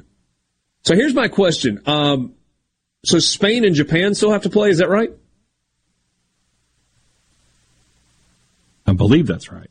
I think that's right, because you got Costa Rica and Germany playing, so that would make the most sense. Yeah. So a Germany win over Costa Rica combined with a Spain win over Japan, and Germany could still advance to the knockout round, even though they are -6 in goal differential. No, they're not. That's Costa Rica. Sorry, Costa Rica is the one that's -6 in goal differential. Yeah, anyway. So Germany could still get there. Group F, Croatia and Morocco. But Belgium and Canada still trying to... Looks not good for Canada. Belgium still got a shot. Brazil is 2-0. Brazil and Switzerland in Group G are in the driver's seat, with Cameroon and Serbia still trying to get there, and Portugal and Ghana in Group H. So that's what's happening in the World Cup. I don't really know what all of that means. I do know that we have some of the knockout round set. Most importantly, the United States facing the Dutch on Saturday morning. I don't speak freaky deaky Dutch. There are only two. His father. Yes. Only two of the knockout round games are fully set. The United States against the Netherlands and Senegal against England. France and Australia are waiting for their opponents. And then on the other half of the bracket, nobody's set yet. Completely. Yeah. So, there you go. That's your college football fix. Here's your college football fix. Driven by Ford and your local Mississippi Ford dealers. Log on to buyfordnow.com and find out why the best-selling trucks are built Ford tough. Stopped by and saw my friends at Belk Ford in Oxford earlier today. Got some trucks on the lot. Just like at your local Mississippi Ford dealer, you can stop by and test drive an F-150 today. So let's talk a little bit about the coaching carousel, the coaching change season. This is far more tame than what we saw a year ago. Wisconsin fired their coach in the middle of the season. Jim Leonard was the interim, felt like he had a chance. Ultimately, they hired Luke Fickell. It's a big hire for them. I'm a big fan of his. Great hire. In Wisconsin, I don't know if you guys have ever heard anything about Madison, Wisconsin. Apparently, it's awesome. Great town. Like one of the best college towns in America. You've got a massive fan base, an incredible stadium environment, and they win. But not enough. You know what I mean? It's like Auburn with a lake. But they don't have the down. Auburn's got this chaos and coaches getting fired. No. And I was trying to be funny. Rumors of affairs and all that crap that Auburn does. Wisconsin didn't do any of that. They just win, but not enough. It's 10 wins. It's 9 wins. They're very stable. But this feels like Wisconsin's kind of tired of it. And they went out and got a guy that they think can take them to the next level. And people talk about, well, Luke Fickell's he's a Big Ten guy. And that's true. Played at Ohio State, coached at Ohio State forever.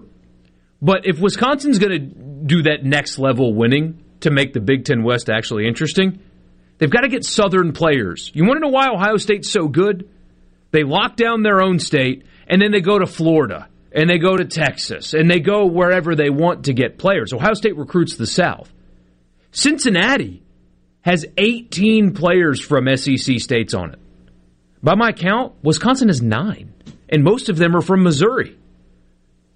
If you're going to win at the highest level in college football, you've got to go south to get players. And Luke Fickell has demonstrated at Ohio State and at Cincinnati a willingness to go there.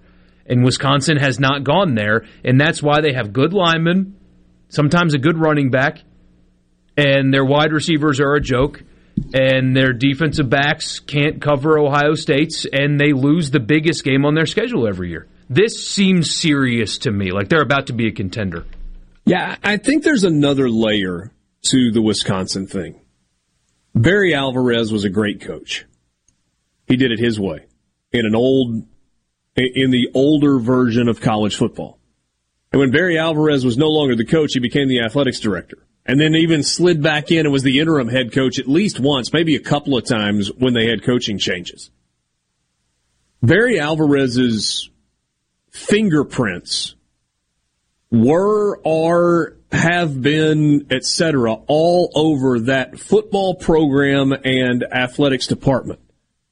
Barry Alvarez is no longer the AD. Chris McIntosh is now the athletics director at Wisconsin. Now, he is a Wisconsin guy through and through. Played there, first-round draft pick, has worked as director of business development, associate AD, deputy AD, and since earlier this year, or last year, the athletics director. Wisconsin is all he knows. And my guess is that there is still a heavy influence of and from Barry Alvarez on Chris McIntosh. But Wisconsin has famously been cheap when it comes to paying its head coach and to giving its football head coach the resources it needs to build a great staff, to retain that staff, and to invest in the program. Because, Borky, your point is they've won enough, but they haven't taken that next step. And it's going to take a willingness to invest at a higher level to compete at the level that Michigan and Ohio State and Penn State are competing in the Big Ten for them to take that next step. I can't imagine that Luke Fickell did not get assurances that that was going to happen for him to be willing to take that job. So that one is a great one to watch. But I'm with you on the surface. Blown away with Luke Fickell and feel like he is set to do a great job there. I mean, that was your guy if Kiffin had left. That was your first guy, right? Like mine or Keith Carter's? You. Oh, yeah. Yeah, it's absolutely where I would have started. I don't know that you would have gotten there. I mean, I think they were down the road with Luke Fickell at Wisconsin already. I'm not sure that you were convincing him to come to the SEC. But based on watching from afar and also talking to him one-on-one, some personal interaction, and just a little bit of time around him, absolutely blown away. He's big time. Let's look at the rest of the movement on the carousel when we come back. Sports Talk Mississippi in the Pearl River Resort Studios.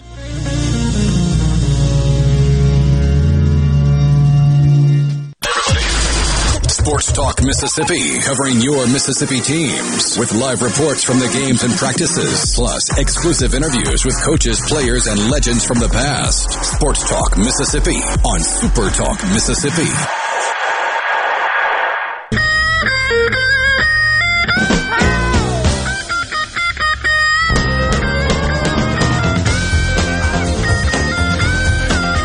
Sports Talk Mississippi brought to you in part by Genteel Apparel. Find them online. We're getting close to Christmas, but it's not too late to order online from Genteel Apparel. Great golf shirts, great pullovers, vests, outerwear, pants, shorts, got the whole gamut. Activewear. We've even got jeans now. If you want to get those, you can get them online from GenteelApparel.com, or you can stop by any of the men's stores that sell Genteel Apparel all across the state of Mississippi. Plenty of locations where you can find those. I got the Gentile shirt. So this is like my favorite for this time of year. Like it's cool, but it's not like freezing. So you go golf shirt underneath. I got the Gentile golf shirt underneath. Borky's got Gentile pullover on there. Loving them. You're going to love them too. GentileApparel.com. Gentile is the official apparel provider of Sports Talk Mississippi. Coaching carousel, right? So we talked a little about Wisconsin, and it feels like a good fit. Matt Rule feels like a good fit to me at Nebraska. I don't know why. I mean, Matt Rule at Auburn, okay, fine. If Lane Kiffin had left Ole Miss, Matt Rule at Ole Miss, yeah, okay, baby. Matt Rule at Nebraska feels right. Tell me why that feels right. Because he's taken on projects before. Yeah, he just strikes me as a middle America kind of guy. Just totally at home in the heartland. He's an East Coast guy, but an East Coast guy that it feels like is going to be just fine in the heartland. I would agree with that. Yeah. Because you've got people that cover the sport that are just so consumed with what happened in 1992 that they think that is still the thing today. Nebraska, despite their sellout streak, which, by the way, is a joke, they've had thousands of empty seats at every game this year, but I digress. It's not a good job. It's a very difficult job. They are in a state that produces no talent whatsoever. They're in the lesser division of the Big Ten, stuck kind of nowhere. I mean, you think Nebraska's just going to waltz into Miami and get players to go play for Nebraska because of what Tom Osborne did? No. You need somebody that's going to be different or understands how to win despite the odds being stacked against them. They're not a sleeping giant. They're just sleeping. And Matt Rule has done it at Temple, and he did it at Baylor. Obviously non-traditional powers, and got them to winning basically right away. Nebraska's not what it used to be. It's not Ohio State, Penn State, Wisconsin, Michigan, these big brands, Big Ten teams that have states that produce good talent and are nearby to talent-rich areas. Nebraska's in the middle of freaking nowhere. It's a different job, so you need a different guy to do it.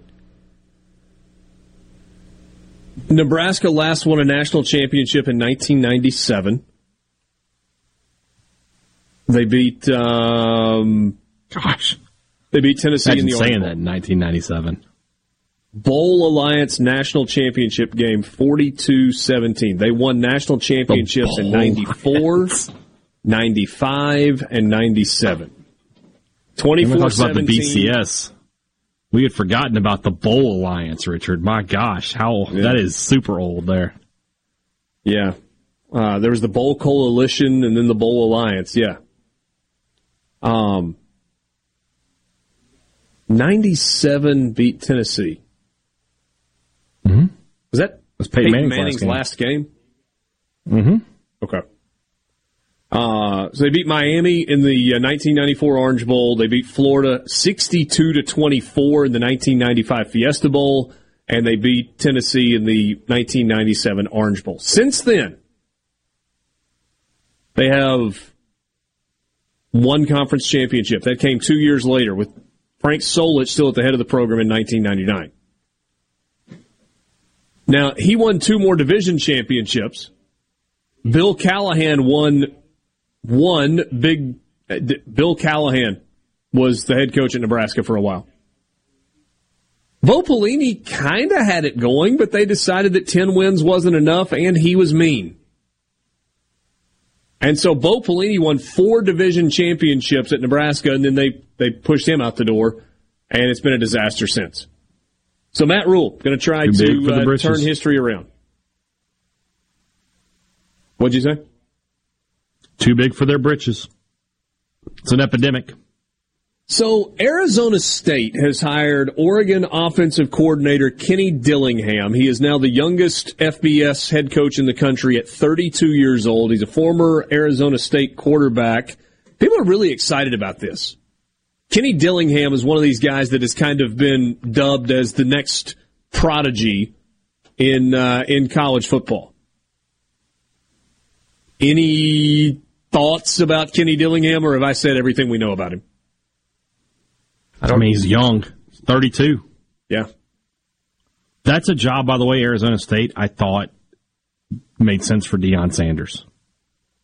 I'm surprised. I mean, I guess they wanted to go with their guy, an alum, a young coach, catch him on the come up, but I really thought that would have been a good fit for Deion. He made Bo Nix look really, really good. He did. So that's a miracle worker there. And Dillingham was a high school coach from 2000. Wait, what? That cannot be right. He's only 32. Now, this must be where he played high school football. Because he finished at Arizona State in 2012, and it's showing him as a high school. Maybe it's just, whatever. It doesn't matter.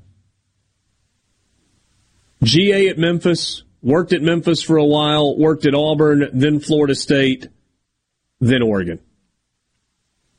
Looking at that, he was the quarterback there since 2017. He was the quarterback at that high school, 07 to 12. And then in 13, I guess while he was still in college, he was their offensive coordinator and QB coach. Hold on. This Wikipedia page says that Dillingham began his coaching career at 17 years old after he tore his ACL during his senior year of high school. He started off working with the junior varsity team at Chaparral High School before being promoted to offensive coordinator of the varsity team at 21 years old. He was coaching at Chaparral. He went to Arizona State, graduating in 2012. Was hired to be an offensive assistant at Arizona State in 2014 under then offensive coordinator Mike Norvell. All right, well then makes sense, I guess. That's crazy, but yeah. It really is.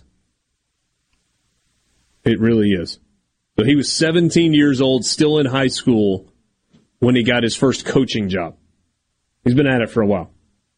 What do you make of David Shaw stepping down at Stanford?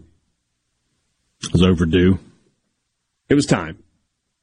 Yeah, I mean, that program was once one of the elite college football programs, year in, year out. They were going to win 10, 11 games. Now, they're not. Go ahead. I'll never forget when Jim Harbaugh was doing the satellite camp stuff, and he was asked, David Shaw, was asked why he doesn't do the same.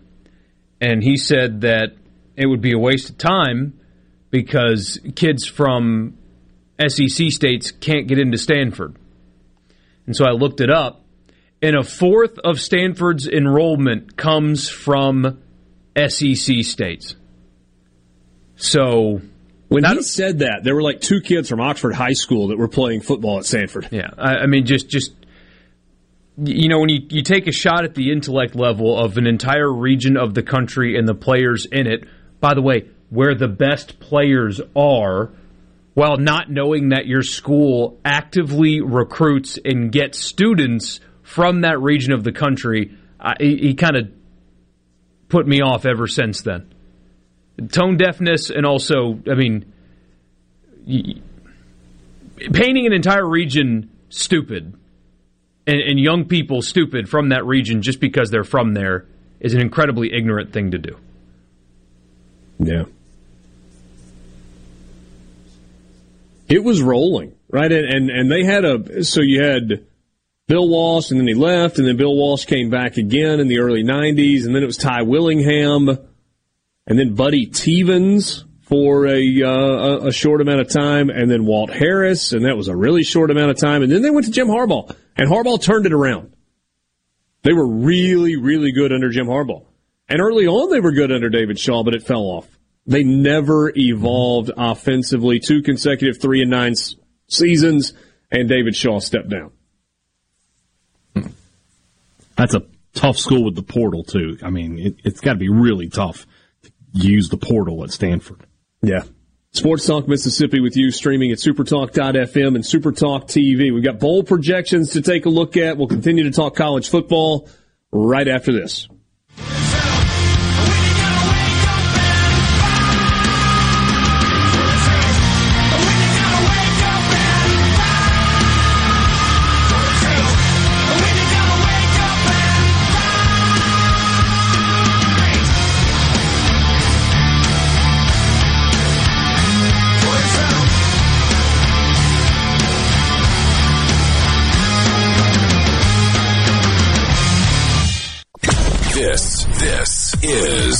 Sports Talk Mississippi, right here on supertalk.fm, the SuperTalk Mississippi app, and always live on your local SuperTalk Mississippi radio station.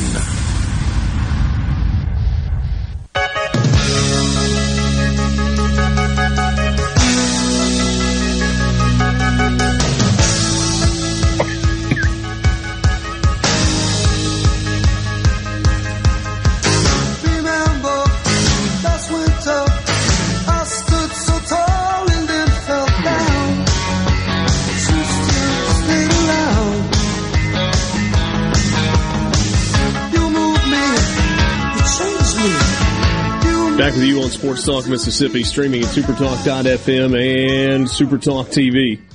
So, there are a lot of Mississippi State fans, a lot of Ole Miss fans that are wondering, where are we going bowling? You got projections all over the place. Brett McMurphy has projections at actionnetwork.com. It's just one sampling that we could look at. He has, let's just go through the SEC teams in Brett McMurphy's projections. He's got Georgia in the Peach Bowl as a college football playoff semifinal matched up with USC. He has Tennessee against Tulane in the Cotton Bowl on January 2nd. Kansas State facing Alabama in the Sugar Bowl on December 31st. The Cheez-It Citrus Bowl in Orlando on January 2nd, LSU and Purdue. The ReliaQuest Bowl in Tampa, South Carolina, Notre Dame. Can we stop just for a second and talk about how many fans South Carolina is going to take to a Florida Bowl game after beating back-to-back top 10 teams to finish out the regular season? And play Notre Dame. Yeah. They still talk about winning back-to-back Outback Bowls 20 years ago over Ohio State in consecutive years. They still talk about that. Brett McMurphy has Ole Miss and Illinois projected for the Music City Bowl.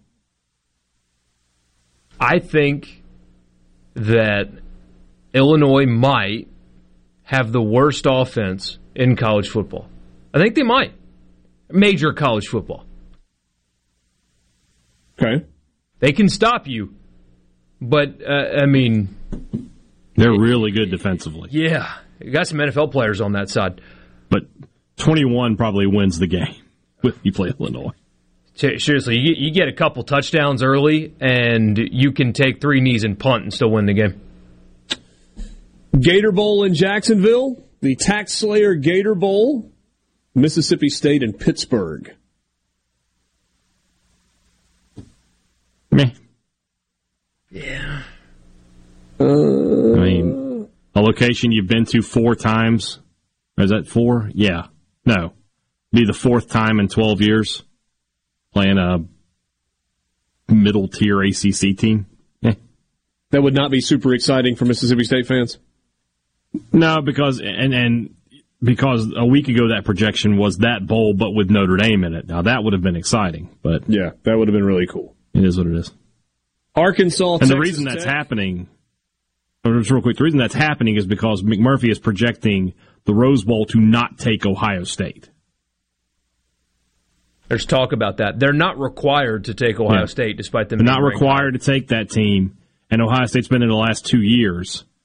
So they're saying that they may want some new blood. They might take Penn State, in which case Ohio State would go to the Orange Bowl, which would move everybody else up a slot in terms of the ACC. Is that why Tennessee would get pushed to the Cotton Bowl instead of going to the Orange Bowl? Yes, correct. Because it's the highest-ranked ACC highest-ranked Big Ten or SEC team, and that would be Ohio State. Tax Act Texas Bowl, Arkansas and Texas Tech. Oh, gross. The AutoZone Liberty Bowl, Kentucky and Oklahoma State. It's a great word to describe Arkansas and Texas Tech. That's gross. Gross. Missouri and Memphis in the Ticket Smarter Birmingham Bowl. Oh.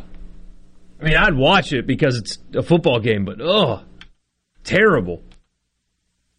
I think we got one more here, don't we? Still got the Las Vegas Bowl to get to. The SRS Distribution Las Vegas Bowl, Florida and Oregon State.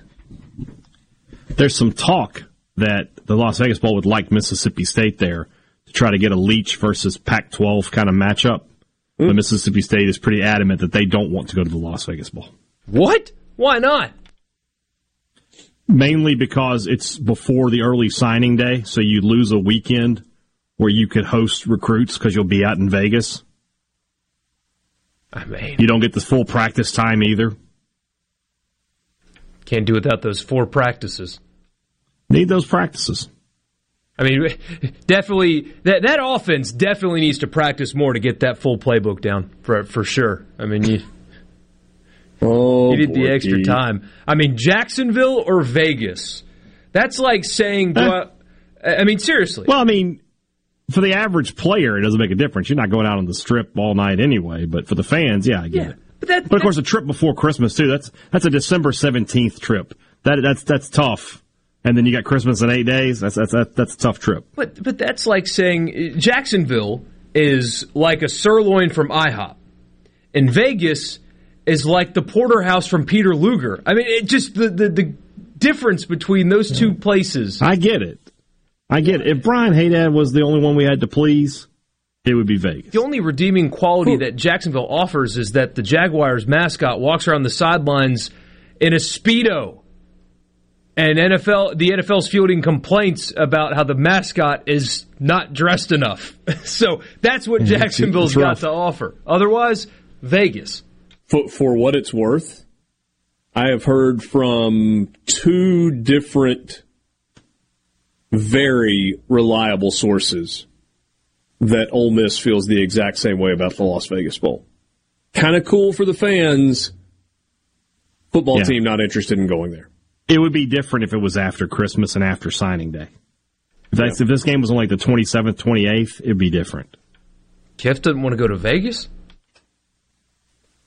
I mean, the NFL team is in Vegas, don't you? With his fourth down. You don't want to see the Raiders. You got to play that. You got to play that out for me. But you know who the NFL team is in Vegas, right? I do. And you remember PTSD. Yeah, but the guy that fired him is now, no longer with us. His son still runs the team. And that happened in Oakland in a baseball stadium, not in the Roomba. I'm just saying, he loves to gamble so much on the football field. I imagine like going down to the real Caesar's Palace would be enticing for the guy. By the way, Southern Miss projected in the Lending Tree Bowl in Mobile also on December 17th. Okay.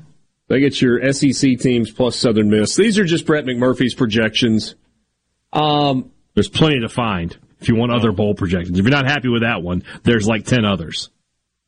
Jamie in Oxford says, we don't trust Richard's sources yet.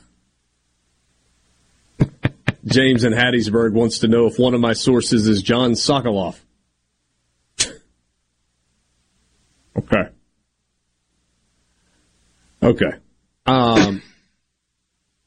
I think there are I think there are 3 places that you keep an eye on if you're an Ole Miss fan. I think the Houston Bowl, or the Texas Bowl in Houston, is one you keep an eye on. I think Nashville is one that you keep an eye on. And I think Jacksonville is one you keep. I think those are the 3 spots that you really watch closely if you're an Ole Miss fan. Jacksonville will be most likely if somehow LSU could beat Georgia and get in and can get in there. And even then, I don't know. I think you'd have to find a spot for them though. At 10-3 SEC champion, they'd have to be in something, wouldn't they? Yeah. I'm gonna be honest. I mean, I know that Ole Miss has been to the Music City Bowl a couple of times, but kind of given the way the season ended, I'm not sure this is a year where you're going to have 15,000 Ole Miss fans try to figure out how to get on an airplane and get to a place that's a long way away, or who are willing to make a really long drive.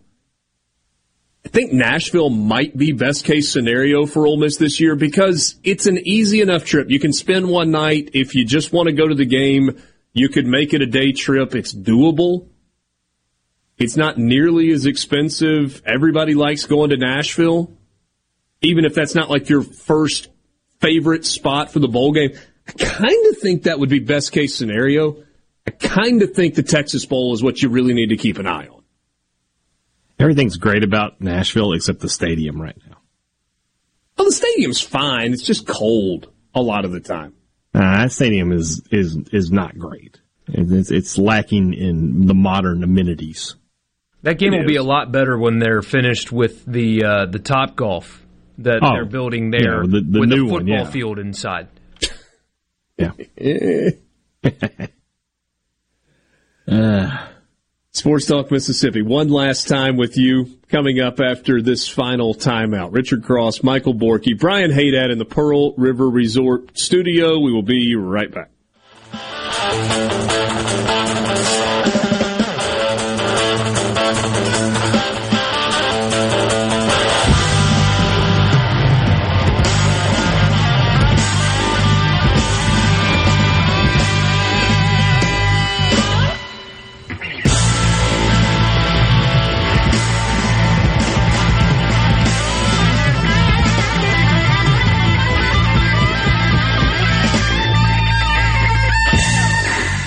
Sports Talk Mississippi. Oh my God. What is going on here? Your new home for exclusive sports coverage here in the Magnolia State. Well, it's about time. Right here on Super Talk Mississippi.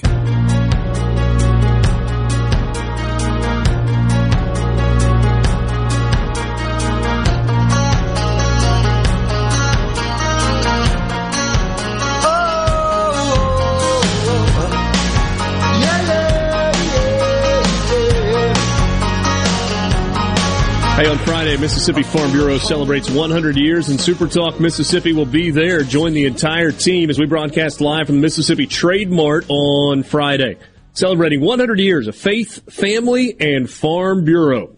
Also coming up this weekend, live from the Temple, is an event at the Temple Theater in Meridian that will feature over 24 Mississippi musicians performing to help restore the legendary Temple Theater in Meridian. The show is Sunday afternoon, starts at 2 o'clock. You can get tickets by going to thetempletheater.com. Hey, Dad, we had a question on the C Spire text line. What are the 3 bowl games that Mississippi State fans should be keeping an eye on? I'll let you answer that in just a second. I'm curious if you guys have ever heard of anything quite like this. So, Mexico, eliminated from the World Cup, Tata Martino, Gerardo Tata Martino, has left his role as Mexico's coach already after Eltree exited in fairly embarrassing fashion. They beat Saudi Arabia 2-1 in their final group game, but it wasn't enough to make the knockout round, the final 16. They missed out to Poland on goal differential. In a news conference after the game, Martino said his contract had ended. Quote, "I am the first responsible for this terrible disappointment and frustration that we have. As the person in charge, it causes a lot of sadness. I fully assume responsibility for this great failure. My contract ended as soon as the referee blew the final whistle, and there is nothing more to be done." Well, okay then. Maybe, I guess his contract was due to expire at the end of the tournament whenever it ended for Mexico. I would not go back to Mexico personally, based on what has happened in some other countries when they're having losses like this. I would just, you know what, find a nice place in Switzerland and just live out your days. The United States has owned him, too. Owned him. All right, hey, Dad, what are the 3 bowl games that Mississippi State fans should be keeping an eye on in terms of where they end up? Shouldn't I be teasing this and say you can hear about that on Thunder and Lightning Live in about an hour? But we'll go ahead and do it now. About an hour? I would say... You mean in about 5 that was minutes? My plan for the... No, that was my plan for the final segment. Was the bowl predictions. Okay. I'll still come back to it. ReliaQuest, Gator. So that's Tampa and Then Jacksonville. either Vegas. Yeah, or then either Vegas or Houston. I don't think it'll be Vegas, but there's a possibility. Okay. You don't think Nashville's in play this year? I don't think so, no. Last time, it was 2 years ago, 3 years ago? 2019 Moorheads last year. Okay. I think they'll end up in Jacksonville. Okay. As Brian Haydad mentioned, Thunder and Lightning on the radios coming up as soon as we get finished. His ratings were so good last week that I thought he was going to invite me back once again to be on the radio with him, but apparently not. I think he felt embarrassed to ask me to give of my time 2 weeks in a row. Well, that and, you didn't want to be there for the celebration. Are people still talking about that? It was so last week, man. It was so last week.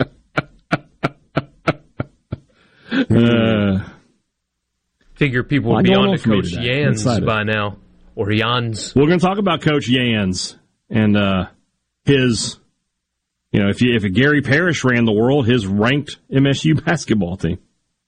Ooh. Ranked. Jans and his ranked basketball team. Big show for me. Big show tonight. Big Zach day in for Oxford me, says, any news on Bowles, Ole Miss should look for. Sorry, just now tuning in. Yeah, I think the three to watch for, Zach, are the Texas Bowl in Houston, Jacksonville, Gator Bowl, and Music City Bowl in Nashville. I think those are the three you keep your eye on if you're an Ole Miss fan. I think that's where it ends up in one of those three. One of them has to go to Vegas, though, because the hangover references on this show would be top-notch for the... They would be good. 2.5 weeks leading up to the game. We could let the dogs out. All right. I was going to bring this up on the show, and we haven't brought it up today. Earlier today, Mississippi State linebacker Buki Watson announced he would be back for his COVID year. That was huge news. Now, Mississippi State defensive lineman Jaden Crumedy has announced he will be back for his COVID year. That is two huge pieces for Mississippi State. We will talk about that a lot more on Thunder and Lightning Live in just a few minutes. Is Randy Charlton done? He's gone. If not for Randy Charlton's fingertips, we might still be playing the Egg Bowl. Who knows? That's true. 6 days later, still be alternating 2-point conversions. All right. Odds are it would have ended before now. Probably. It's a long wait, but thanks for being with us. Thursday edition of Sports Talk Mississippi comes your way tomorrow starting at 3:06. Hey, Dad, coming up next with Thunder and Lightning on the radio. We are done in the Pearl River Resort Studios. Good night.